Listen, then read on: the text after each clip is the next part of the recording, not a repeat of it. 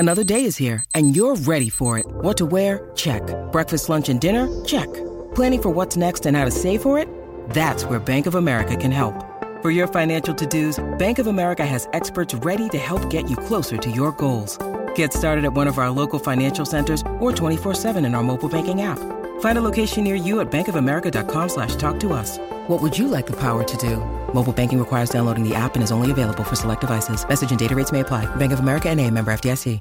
Want to witness the world's biggest football game? Head to iCanWin.com.au, predict Australia's score with a crystal ball, and it could be you and a friend at the FIFA World Cup Qatar 2022 semi-finals, all thanks to McDonald's. Maccas, together and loving it. TNCs apply.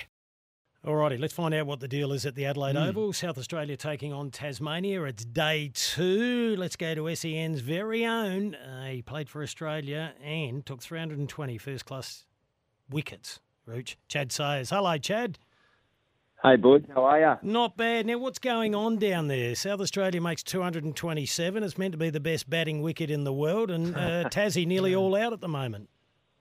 Tassie 9 for 230 at the moment, so with a little bit of a lead, but with these dropping wickets, quite hard to actually bat and score quite freely. So as a bowler, you always feel like you're in the game. It's been a tight arm wrestle actually for the first couple of days, which is nice. Well, Travis Head can't blame the wicket for the way he got out. He played on from a fairly ranked ball, wasn't it?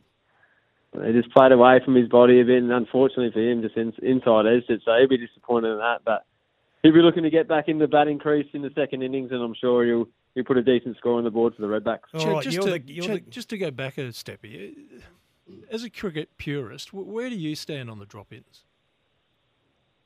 Well, I think it's the way forward, isn't it? Especially with these new stadiums and I guess the way the footy season's going as well. They lead into the cricket season a little bit. So just to keep the wickets fresh, and they're working out ways now to make them more of a contest. I think when they first used dropping wickets, it was batting friendly. There wasn't much pace in them. So now they're leaving a bit more grass on it, which brings in a bit more swing and a bit more nip, which brings the bowlers back into the game. Well, you're the guru, Chad. Give us your take on South Australia's attack. We had Harry Conway on a couple of weeks ago. I see Wes Agars has taken 4. How do you rate the attack? Yeah, I think our bowling attack's really strong at the moment. We've got 4 quicks in this game who are quite capable of taking the next step in the near future, and Brendan Doggett has come back through the seconds as well today. So I've been really impressed with Wes Agar. He didn't play a game of Shield cricket last year because of injury, and he's back to his best. Jordan Buckingham's a young kid from Victoria, and he's really impressive and got a bright future over here as well. So hopefully our batters can do the job in the second innings and give the bowlers a target to defend. Chad, you've been a part of the program for a long time. Do we dare to dream? It's been lean pickings if you follow the Redbacks for some time now. Yeah, well, hopefully we've got a nice crop of players that can take us a bit further, Kim, and just be more consistent. I think that's the key to the Redbacks is we have good performances. We get into the game and drive the game, and then all of a sudden we're out of it. So as long as both bat and ball can be consistent, then I think we're a good show. So do we have depth, like when we will inevitably lose Travis Head and Alex Carey at some stage? Do we have enough depth? There's a lot of good young batters coming through, so with those two going and playing higher duties, it gives them the opportunity to, I guess, get some exposure at this level and then mount their case to play for a long time and a long period for the Redbacks, so that when Travis and Alex too come back, they're going to find it hard to pick the side. Were you impressed with the recruiting that was done off-season, Chad? Yeah, I think they've brought guys in to the squad that can make an impact straight away. I think we see Ben Manenti, who's first game for SA in Shield cricket this game, and did well in his first one-day game as well. He played a gem of an innings yesterday. He's taken 2 screamers in the slips today, and he's bowled really well as well. So I think the likes of him, Jordan Buckingham, Harry Conway, even Henry Thornton's come in as well. So as we said before, the bowling depth is great, and as long as we can get totals to defend, I think we'll be winning a lot more games of cricket. And the development program to find these players who are locally produced and will stay there and become Shield players? And that's the thing, isn't it? All these recruits, you want to see your homegrown players play as well. And I think there's a lot of, as I said, a lot of young batters in the squad that are playing second 11 at the moment. And I think in time they'll become good cricketers for SA as well. Now, you're part of SEN's coverage of the ICC World Cup. What are you predicting there? And Australia going fairly well in their game against India at the moment. How do you reckon we're sitting?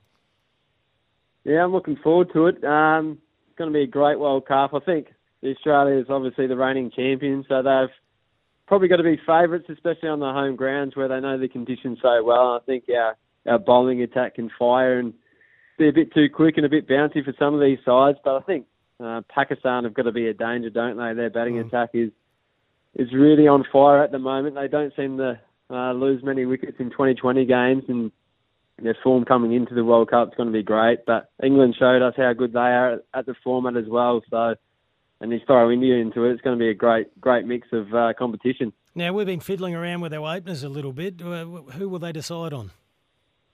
I think Finch and Warner are going to get the first crack at least.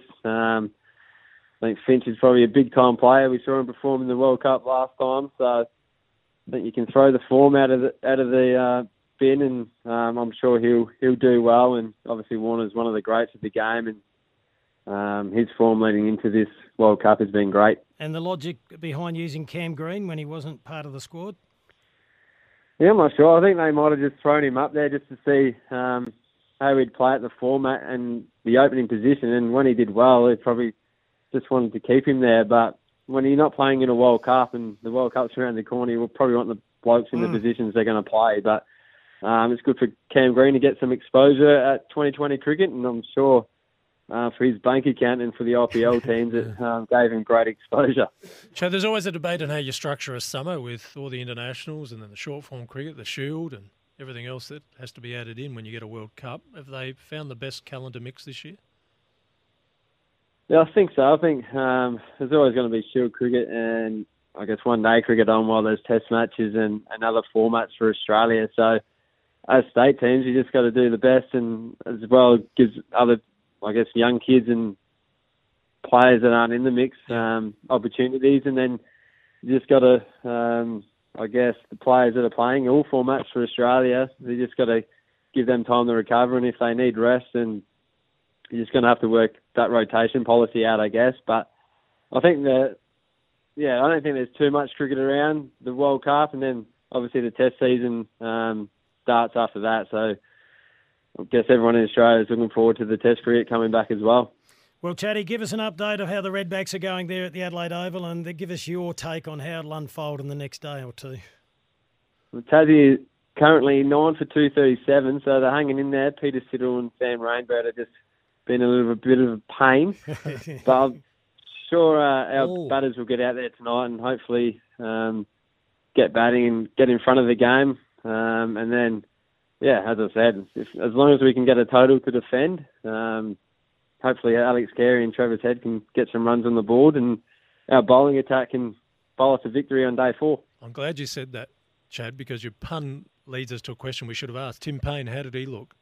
Well, not long, but how did he look? He faced 3 balls of off spin, reverse swept one, and then just blocked one to short leg. So he wasn't out there very long. So unfortunately for him, but and he's working the field. It's good to see him back playing. Yeah, how was he when he was behind the stumps? He's always a class gloveman, isn't he?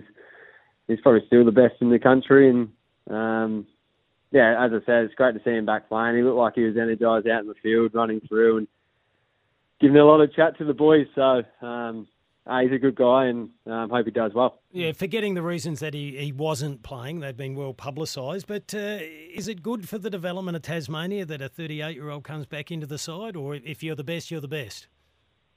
Well, if I was a young keeper behind him, I'd probably be disappointed. But if you're the best gloveman, you're the best gloveman, aren't you? And obviously they've given him another chance to perform at this level, and I'm sure he's not going to knock it back. Good on you, Chatty. We look forward to hearing you right over the summer on SEN and through the World Cup as well. We appreciate your time. No worries, boys. Good to chat. It's Tyre Power's Big Footy Final Sale. To kick things off, you can get the power to buy 3 and get 1 free on selected Toyo passenger car and SUV tyres. Tyre Power's Big Footy Final Sale can't last. Visit tyrepower.com.au now.